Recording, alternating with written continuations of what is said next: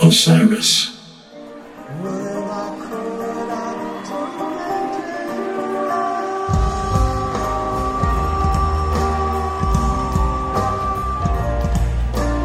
Hello, everybody, and welcome back to the Corner of Gray Street podcast and to another rendition of Convos on the Corner.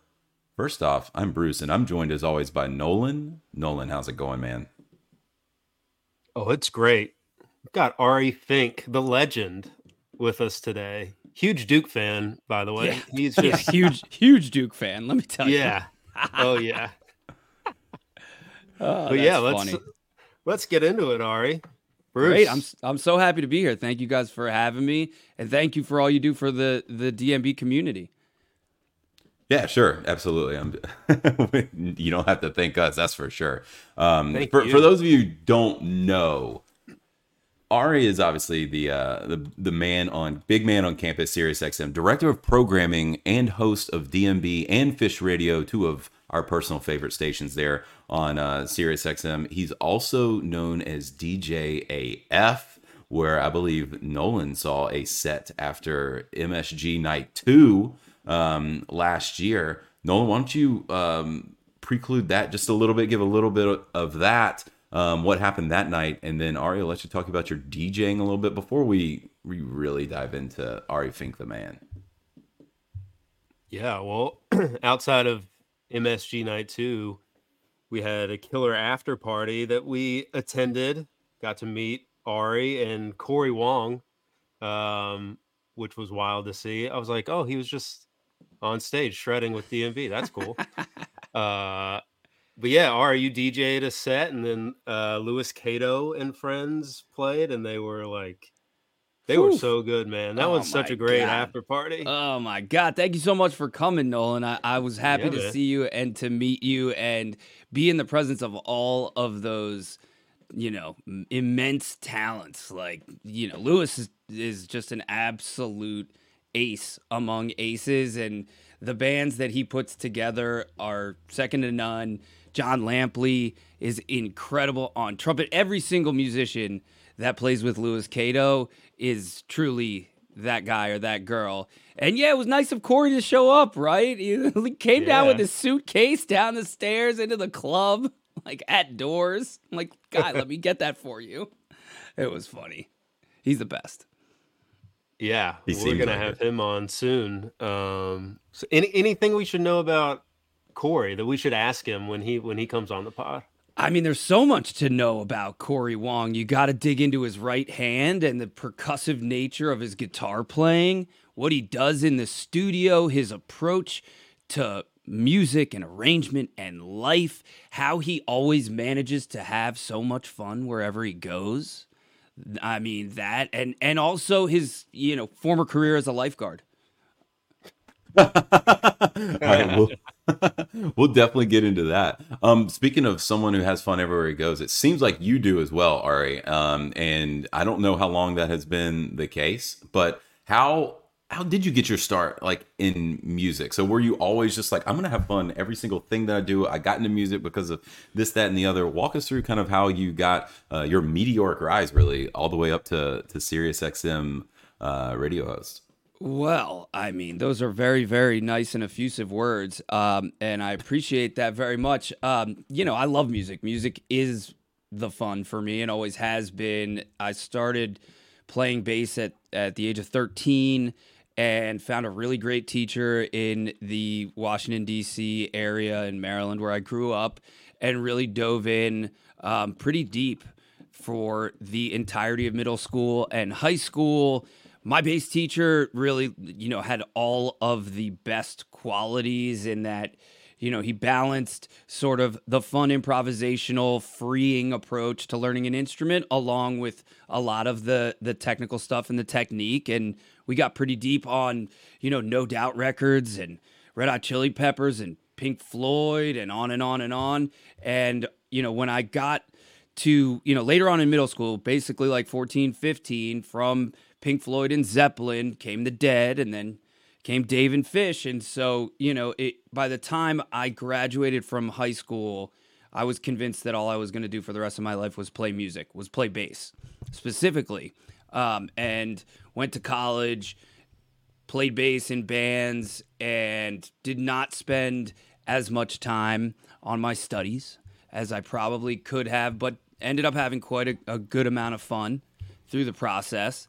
I did study sociology and science and technology, specifically the intersection of it, in college at University of Maryland, which would certainly play a role in what would happen afterwards, because I moved to New York and made a record with my band at the time, and then, that sort of ran its course. And around that time, as I was working in studios and with other bands and here and there, I was approached by a friend who had started working at Sirius Satellite Radio, an emerging technology and music company that happened to be launching one of the first ever artist branded channels with the Grateful Dead.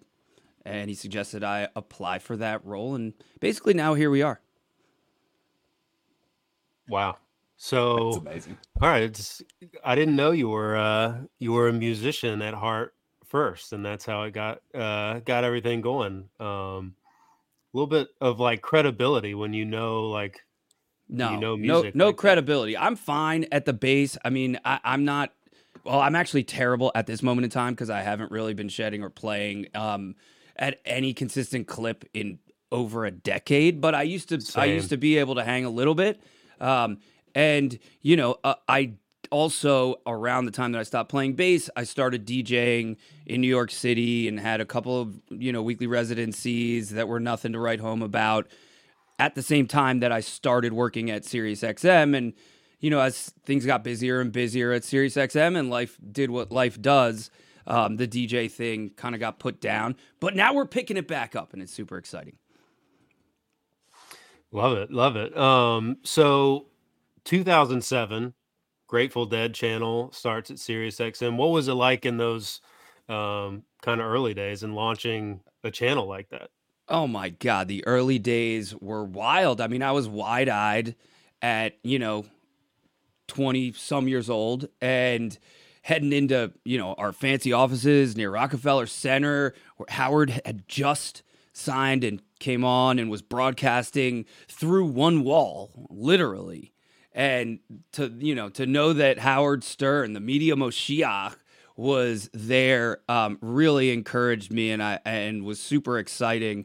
It was a lot different than it is now. Obviously, there's been a ton of growth for our organization and what our offerings provide. But it was wild, man. The early days were exciting. It really was the intersection of technology and music, and we sit at a fascinating place in the music ecosystem and the media ecosystem. Yeah, it's awesome. I mean, I think Nolan and I have been listening to this kind of stuff on Sirius for over a decade for sure at this point. Oh yeah. Thank you. And by the way. a lot Thank of you. these, I mean, just by coincidence, no, we're actually huge Ari fans. Ari has been a part of a lot of these channels. I mean, you had the Grateful Dead one, and then you went on and, you had Jam On and Pearl Jam, and then obviously Fish and DMB. What were the differences when you moved on, and maybe not moved on, but, when Jam On started and then the Pearl Jam channel? How did that kind of work out within SiriusXM, and then for you professionally and personally growing through into kind of new avenues?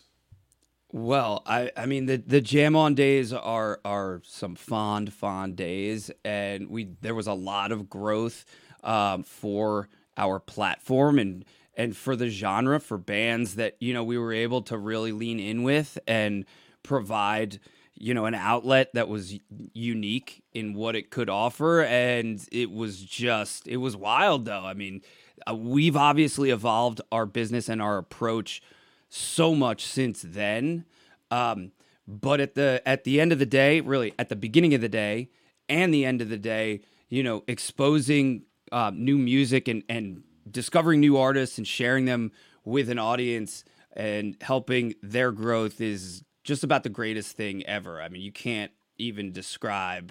Well, I could not describe how meaningful that is, and to watch and experience the artists that are sweating through club gigs, graduate to main stage at Bonnaroo and rip a show in front of 40,000, 80,000, whatever the case may be, all those people, it's just, it's the best.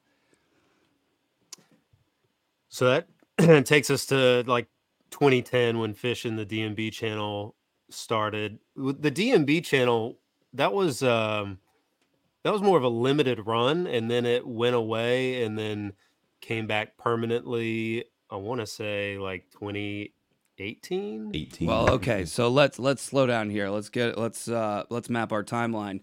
And I don't mean to jump in, Nolan, but I've been there for a long time. So, yes, Dave Matthews Band Radio did pop up on SiriusXM in 2012 for a limited run. The Fish and Dave Matthews Band channels that I helmed and helped build with our team were launched in 2018. So the 2010 to 2018 was really that time period where I was working heavily on Jam On and also on Pearl Jam Radio, which was a wild experience and very, very informative. And Pearl Jam is one of those bands that grabbed me right away. I mean, I bought the CD at the age of 12. It was probably the very first CD I ever bought in my entire life with my own money until I signed up for Columbia House with my parents' credit card and just kept it rolling with deliveries over and over and over again without them knowing. Like, Pearl Jam was that record for me. And so, it was such a cool time that, really brought a lot of growth and perspective and knowledge and experience, of course. Yeah, that's pretty cool. I didn't realize that about you and Pearl Jam. And that kind of leads into a lot of musical diversity for you. Obviously, as far as who you like to listen to. I mean, you're a DJ yourself, been a musician. Fish Radio, DMB Radio, Pearl Jam, all that is a little bit the same but very different, and that gets me kind of into the content of the current channels that you're director of programming for. So Fish and DMB, what really goes into programming a SiriusXM channel itself when you've got, you're handling studio, live, making sure you're not playing too many of the same songs, diving into other bands, other hosts? Kind of walk us through that, and I'm sure we'll have plenty of follow-up questions. Sure, yeah. I mean, from sort of a wide angle view, there is a very, very large amount of thought and care and craft that goes into any station and any audio experience, starting with what the channel is, its position, and what the ecosystem of content is going to sound like and look like, the style, the substance, all those things on so many different levels. So what you're talking about as far as like, building a database, a music database, and then designing the architecture of what that audio will play out for an audience to is a really, really cool and fascinating technology-driven process that involves, essentially categorizing groups of audio, placing rules and metadata around them, a lot of which is bespoke, like custom metadata, and then organizing a playout structure and an architecture based on those rules with additional parameters, borders, and boundaries established for that framework. And then the software helps you out, and then you help out the software from that point on in general terms. From the specific sort of micro level, working with hosts and designing specialty shows or features, however you want to look at them, that's really also a very fun and creative process, and requires a whole additional skill set and a whole bunch of other aspects of talent relations and crafting sonic palettes and discussing vibe and trying to really find a happy medium between what people expect and what they might not yet know but could like. I mean, just sounds like an absolute dream job. What is available to you like from the DMB catalog, and Sure. because I know you take like a lot of care into, and you're proud of your numbers with repeats and the Right. So repetition and all let's that. get into the repetition. What Bruce and Nolan are Yeah. trying to ask me about is why do you hear, songs over and over again on SiriusXM channels? And that right there is one of the most common questions that everyone asks to any listener, to anyone that is involved on our side in varying degrees, and I'd love to chime in on that. Now, the goal here is to provide the stuff you already love along with some stuff you might love next. Okay. And there's an element of discovery there and a balance. Everything is about balance. And so what we try to do is really focus on both ends of that scale and do as much as we can to sort of, keep it as even as possible while we really curate through the massive archives in these two bands' cases to ensure that we're focusing on the right, 25%, 20% of material that showcases and features that band in its best possible light with its best shoes on, in the best audio quality, circumstantially, and forever and a day. So, we work closely with these bands to create, ecosystems and communities, and an extension of their brands and their sound. So, there's a lot that goes into it. Now, for a consumer who's flipping around the SiriusXM dial and they're like, I feel like listening to some Dave. And they hit the Dave button on our dial. And like, I'm playing, if I'm playing, Bruce, what's your favorite rarity? Oh, rarity. Rarity. Like, The Last Stop. Rarer. Let's go rarer than the More last rare. Spoon. Okay, he likes great rarities. Nolan, what's your favorite rarity? Well, I was gonna say Spoon, but I'll go JTR.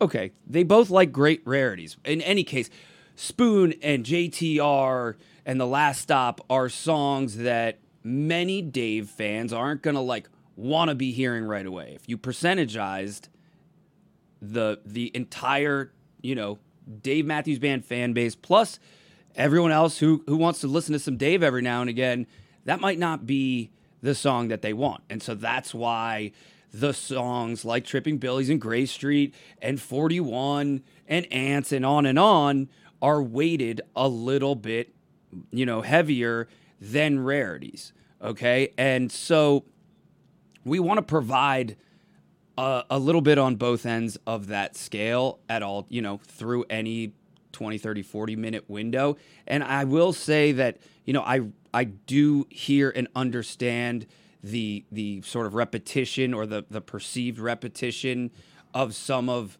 my programming in particular, just speaking about myself. And what I try to do is use our software and our rules and our database architecture to protect against, the perception of an actual repeats. I mean, I've got, you can imagine how many versions of Jimmy Thing I've got in there in active rotation. I'll tell you, it's 28 versions, okay? And so what I do is, in the spots where I'm playing Jimmy Thing, first of all, I want to make sure that you don't hear that song on that particular day in that moment. If you're going to work every day and it's Tuesday and then Thursday, do you want to hear Jimmy Thing? No. So I try to separate that out, and I also try to feed, different strong versions through our scheduling so that at least you'll catch another version if you happen to be listening later in the day on Thursday and Jimmy Thing's playing, Plus, if I wasn't playing Jimmy Thing and Ants, and Gray Street and those types of songs,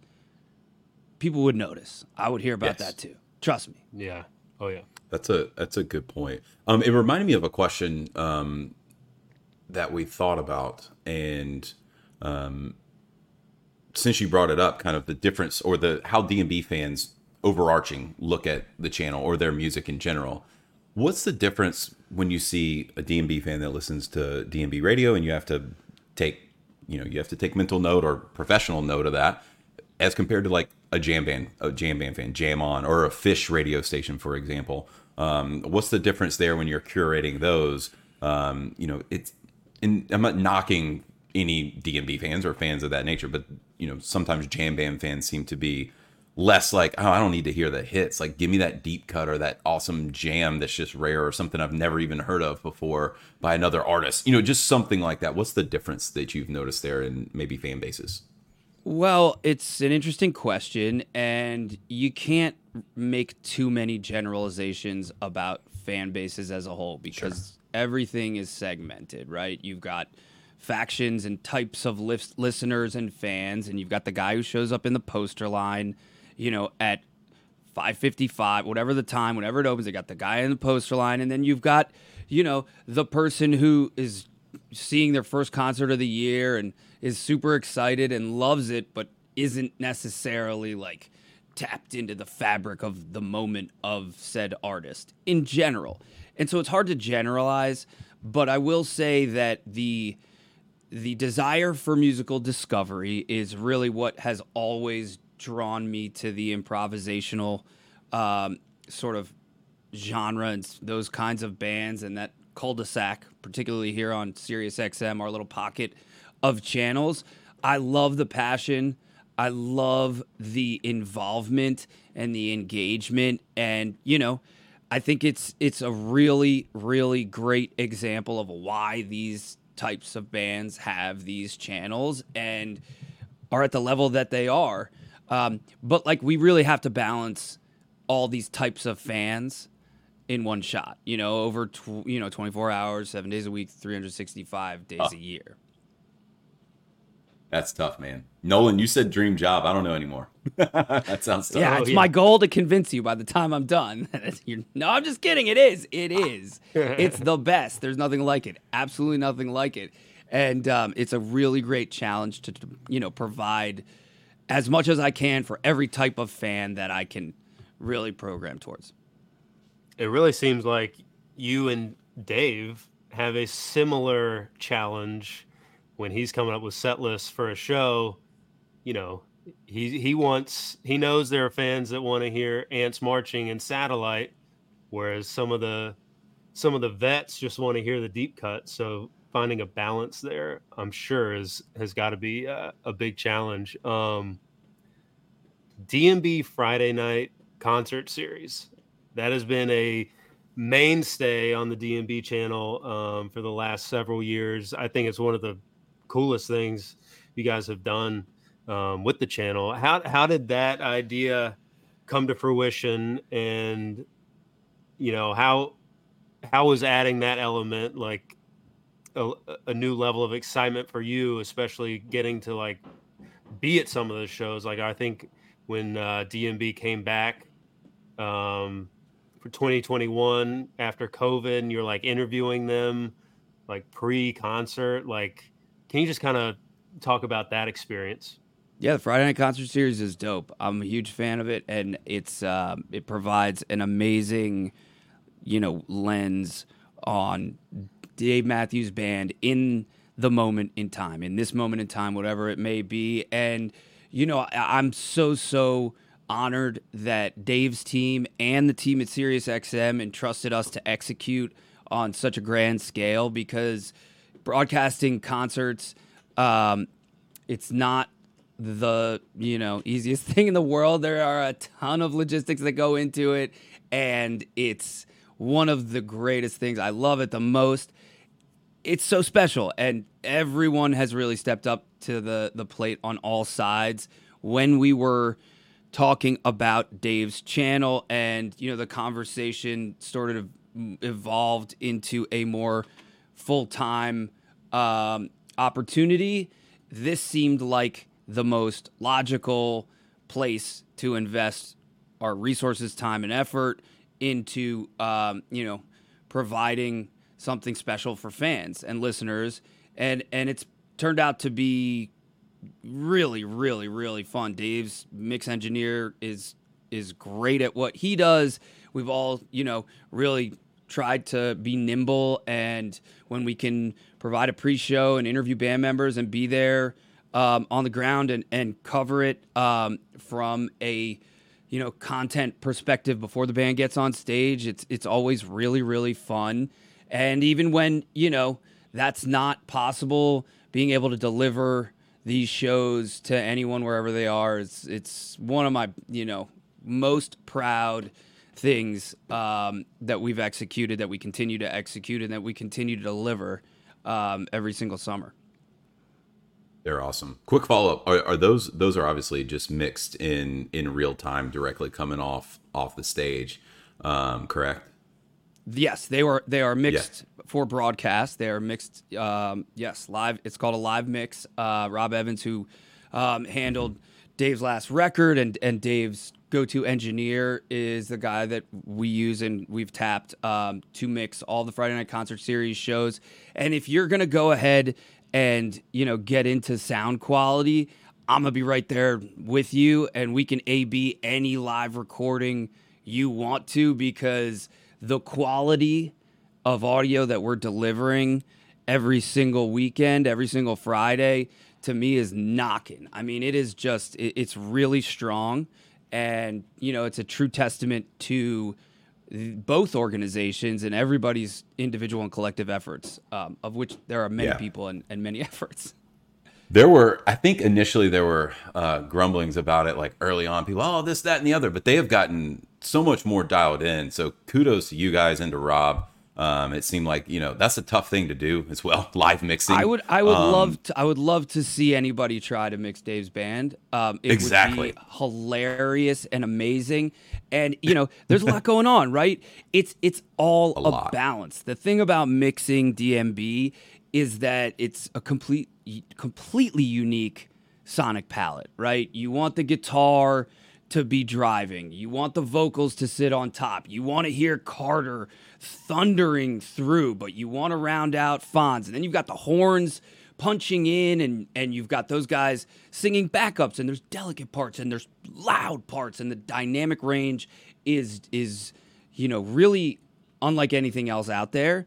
So, it's one of those things that, yes, we've certainly worked very, very diligently to try to always improve from launch. But I go back and listen to those 2018 and 2019 recordings and those mixes, and compared to what else is going on, period, they're still great. As far as it got to be tough to do 7 guys on stage at once, at the least. Then you've got guests and all those other people that jump in there, so that's wild. But piggybacking off of that, then you go to having one person, the Live from Home series that Dave did some during COVID and all that, and a little bit thereafter. How did that idea come to be? Do you know who birthed that idea, so to speak? And they've just been so extremely popular. They were awesome. So, obviously congrats to everybody on that, and thanks to Dave and everybody on the team. But give us a little background on those too. Sure. I mean, the pandemic was weird, right? I mean, especially for everyone. It was super weird, and it provided, a ton of challenges and completely reshaped our existence as a humanity, and listening habits and patterns of travel, and all, the lack of connectivity, and all of these things that are just, you couldn't imagine a scenario like that happening. And for us, the thing that we really strove to do in that moment as programmers is provide a deeper connection to the artists that our subscribers and fans love. And so Live from Home really was not some sort of genius brain stroke of 1 or 2 people. It was kind of all of us being like, hey, how about we do this?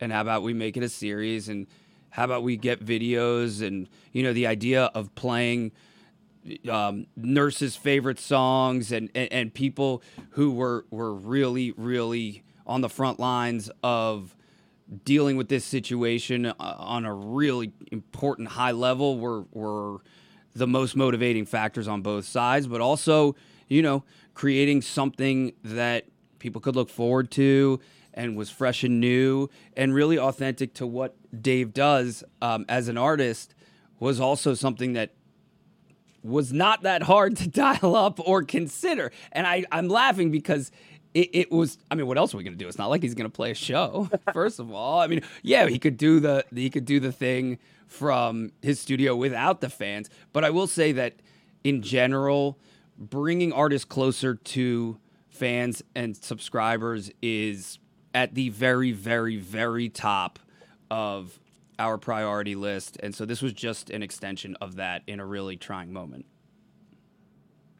They were so good. I mean, I still remember tuning in live to see what Dave was going to play. And I think you guys do a great job too with like fan engagement, like send in your videos and audio to request certain songs and then playing them on the radio is like amazing. And to piggyback off that, thank you so much for giving us the soundbite of the guy saying, "Whoa, these boys have something to say," because that is the best. It's become the podcast tagline some too. Let me tell you something. People message that to us. These boys got something to say. Yeah. All right. Listen, I will just preface this conversation by letting you know that Dave fans are some of the best fans on the air across the SiriusXM platform, and it is my goal to further showcase how good DMB fans are on air as much as I possibly can with guest DJ shows and features and specials. We did an Essential 41 special Memorial Day weekend a couple years ago, and it was celebs and, you know, your Sanjay Guptas of the world and Jake Tapper, whoever else, whoever, Brooklyn Decker, on and on. But the fans are awesome on the mic. You guys are killing it. And forget the boys having something to say. It's the Dave fans that have something to say. And we love capturing the excitement, the energy, and the way that Dave fans can describe and hype and you know, paint the picture for listeners. And real quick, shout out to Brian Cullen. My guy Cullen at SiriusXM is one of our producers who does amazing work on the fan capture side. And if you've ever been to a show and you've seen me out there interviewing fans, it's usually with him. And he's the you know, burly, short, real strong guy dressed in all black, looks like an Irish punk because he is. And he's a sweetheart. He's the nicest, sweetest guy that you'll ever meet. So don't, you know, let his appearance fool you. Those are so good. Okay, so obviously doing a DMB podcast, one of our goals is to interview members of the band, specifically Dave. Do you have any tips for how to interview Dave? Because he is, to me, seems like a tough guy to pin down and stay like focused on the task at hand. So, you know, what is it? What's the secret to interviewing Dave Matthews? Man, when you find out, you better tell me. The secret to interviewing Dave. I mean, he certainly is a hilarious, irreverent, insightful interview, and it makes for a very interesting experience. And it's all about the moment. All I can tell you is, you know, being in the moment is the way forward with anyone, and especially with him. I wish I had a roadmap for you. I'm still trying to figure it out, but like, have fun, you know, be yourself, and try to think about where everybody's at in that moment, not just you, but him and your audience. And you guys are going to be great. I mean, Dave's the man. He's hilarious. He's very disarming, and it's a fun experience interviewing him for the first time, especially because he's such a sweetheart and he's a little self-deprecating, and he makes it easier for you than you might imagine. I love that. Right. That's kind of that's a Good to great know. analysis of Dave in general, but of y'all's interview experiences. And just on top of that, you said he's hilarious. Do you have any good Dave stories from your interviews? Because you've got a bunch of different ones that cover a lot of different ground. What kind of stands out to you as maybe if you had your top one? If anyone ever says like, all right, what's your favorite Dave memory when you interviewed him? Go.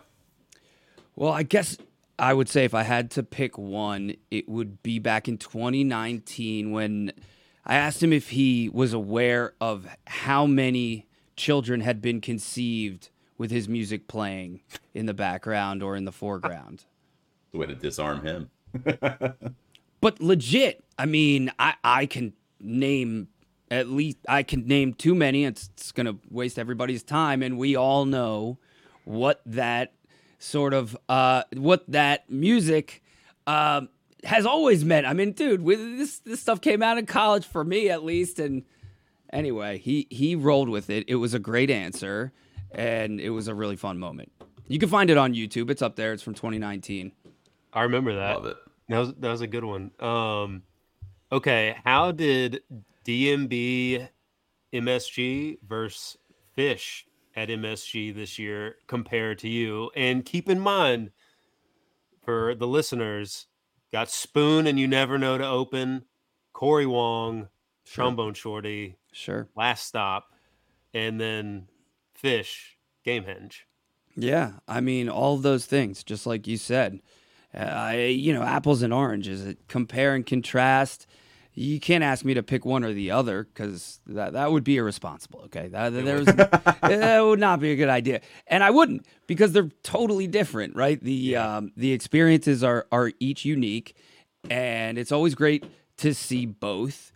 I was personally very, very, very amped for Corey Wong, who I've known for a long time, and to watch his meteoric rise. That's a meteoric rise right there through the industry, dating back to whenever the first session that he did with Vulfpeck in the SiriusXM studios. I don't know if it was 2014 or 2016. I can't remember, but I was just really, really thrilled for Corey.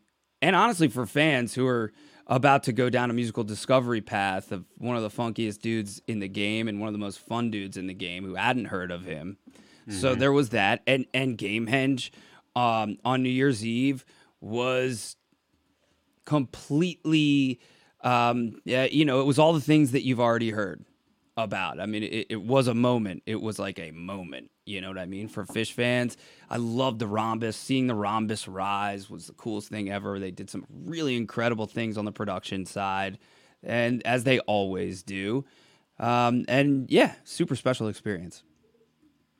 Yeah, most DMB fans probably listening right now don't know what Gamehenge means, so we'll spare them all of the details. But that's on you, man. Amen, brother, preach. But they may be a little bit more familiar with another band that we've become huge fans of, and that's Goose. And you saw kind of a offshoot of them, Orebelo in Mexico. Number one, are you a Goose fan? And two, how was that Orebelo experience? And then a little Bob Weir sit-in as well.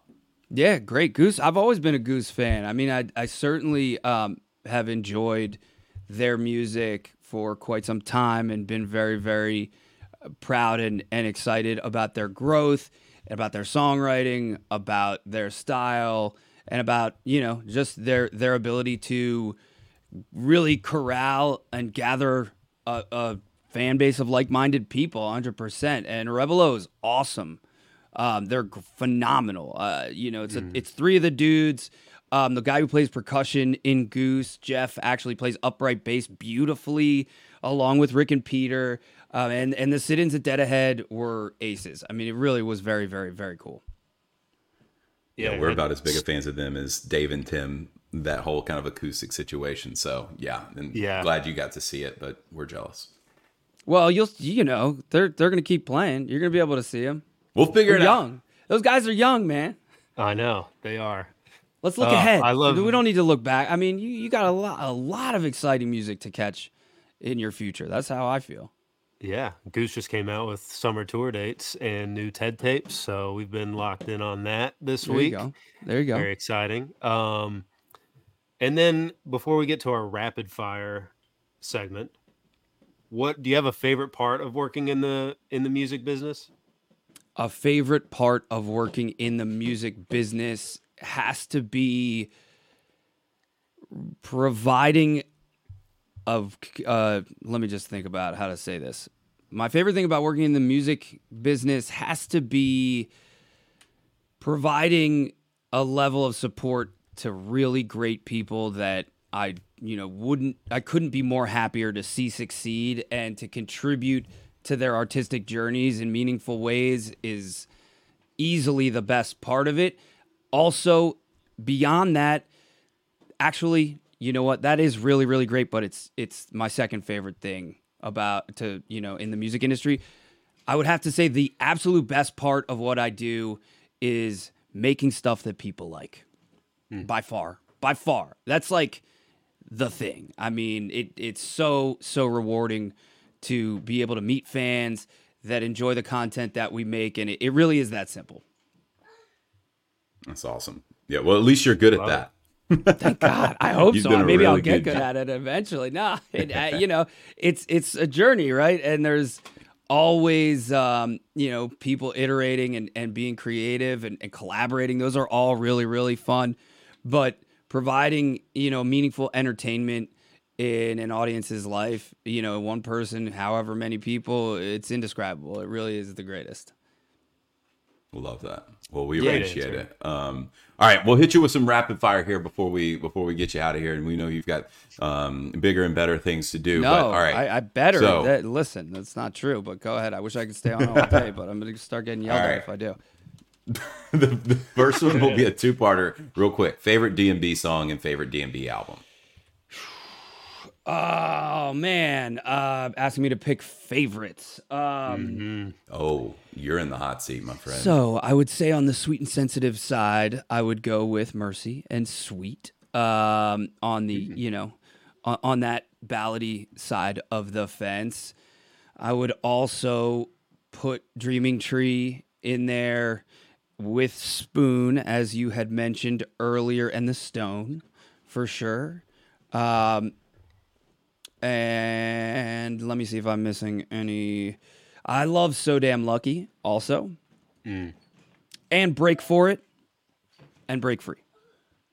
All right, so we've got his Break For top It. 10. How about album? I don't know. Let me think about it. Today, at this moment in time, my favorite Dave album,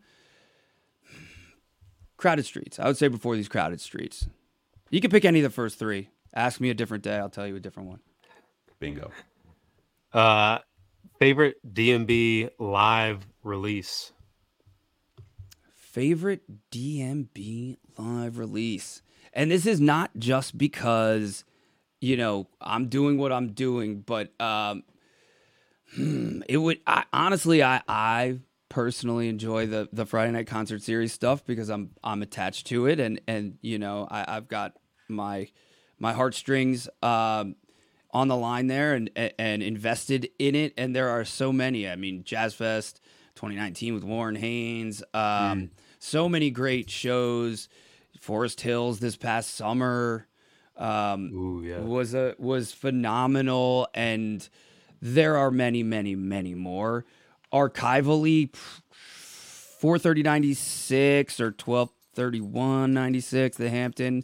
It's probably that Hampton New Year's Eve show. Mothership. Yeah. Love that. Yeah, going old school. Great one. All right, what's the best concert experience you've ever had? Best show you've seen? From any band. Doesn't have to be DMB. Best concert Or it can be. experience I've ever had. There are many, and I'm going to forget some. That's Herbie okay. Hancock, Just I would say Herbie Hancock at Jazz Fest, Chance the Rapper at Halloween before he broke out. The first Bonnaroo, for sure. Oh, wow. The It Festival, when it comes to Fish, and boom. Magnaball were both amazing. My first Fish show was August 8th, 1998 at Merriweather Post Pavilion. That was eye-opening. And then the next night in Virginia Beach when they encored with Terrapin Station. I wasn't planning on going to that show and had so much fun that I ended up driving down and was so glad that I did. And beyond that, there are so many more that I honestly feel silly not listing other artists and other shows. But, ask me again in a few months and I'll have a whole different slate for you. Just seeing Janelle Monáe, not on this tour, but like on the whole Alien Galaxy oriented tour. She did this one of her projects a few handful of years ago, was like very interstellar, and it was just a wild presentation. I loved it, and there are so many more. We were literally just talking about Fish covering Terrapin before we got on the interview. Whoa, that's weird. Yep. How about that? Yeah, crazy. Okay, going to Fish now. You have a favorite Fish song or album? Favorite Fish song or album? My favorite Fish song, I don't. I do. I would say Contact, David Bowie, McGrupp. Ooh, those are pretty. That's unique. I like that. Okay, and then we'll get to a good one for DJ AF. Who's the best DJ out there? Oh man, there are way too many, but I love Porter Robinson. Yes, a whole lot. There are so many electronic artists that are making amazing music. I love Zed's Dead. I enjoy artists that can do a little bit of that bass music wobble along with some melodic stuff, and are providing diverse sort of palettes across electronic subgenres. There are so many. I also like, the more chill, slower, easy breezy acts like Frank Moody and Parcels and Poolside in that lane as well. Really, really great to listen to. One of my favorite emerging electronic artists is named Maddie O'Neill. She's from Denver. She's going to have a huge year this year. She's really making incredible music and sort of straddles the bass music, psychedelic side of the electronic fence, and is super talented. There are a million more. Love Sweet. it. We'll have to check them out. All right, last one. Who is your bucket list interview? My bucket list interview, Charles Barkley, without a doubt. Oh, man. Oh, I love that answer. What an answer. Oh, yeah. No, that one's good. All right. Well, I mean, somebody set that up for me, by the way. If you know Sir Charles, please holler at me at Ari Daniel Fink on Instagram. You can find me on Twitter at Finkerton, specifically for the round mound of Rebound. And my son has questions for him too. He's 9 years old, and he's really, really getting into basketball and broadcasting. And so this is like, let's make this happen, universe. all right, Chuck we're is a gonna put it national out there. treasure. And also, my son's not getting into broadcasting. I'm trying to get him into broadcasting through Charles Barkley, to be clear. All right. Well, Chuck, you know where to find him. All right. Before we get you out of here, what do you have coming up, and anything new and exciting coming up 2024? What's on the horizon, whether it be on any of these specific channels or just for you professionally? So much. You can stay tapped in on Instagram, like I said, and I will be, letting everybody know what we're doing and where we're doing it. Obviously, with Fish playing the Sphere, there's a lot of exciting things to look forward to this spring. Dave Tour this summer, and on and on. So yeah, just follow me on Instagram at Ari Daniel Fink, and don't be shy. Hit me up and say hello, and send me some music or some recipes or whatever. Recipes. I'm a saucier in my separate, in my free time. I do enjoy making sauces and cooking very, very often. So, just put that in your pocket. Next SiriusXM Wow. Ari Fink pre-DMB show thing is going to be Chef Fink, and we're going to see what you can come up with while everyone stands in line and waits for your concoction.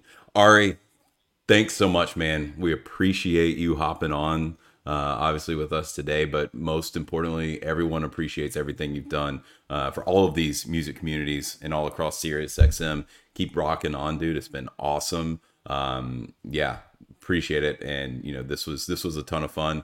Nolan, take us out of here, dude. Yeah, well, Ari, have fun in Mexico, and Go it's a Terps. great- That's what you're great looking trip. Go for. Terps. Go Terps. Go Terps. Let's go. Mute his mic. What No, rivalry? What you guys rivalry. are awesome. I really appreciate what you guys are doing, and keep at it. And we'll be talking again soon, for sure. Thanks, Ari, and hopefully we'll see you on the road this summer, and we'll see the rest of you later on the corner of Gray Street.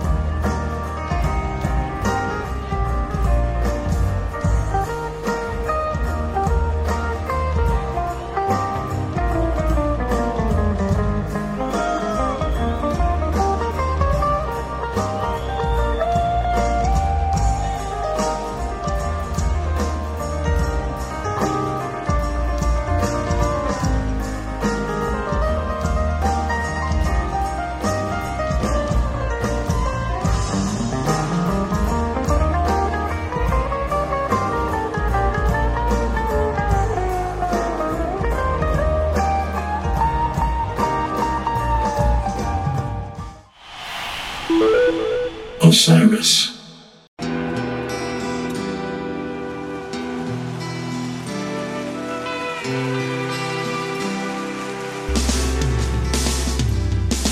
I don't think it overstates things to say that the Beatles were the greatest gift to entertainment and culture of our time, a secular religion, if you will, with their universal appeal and demonstrable impact on people's lives.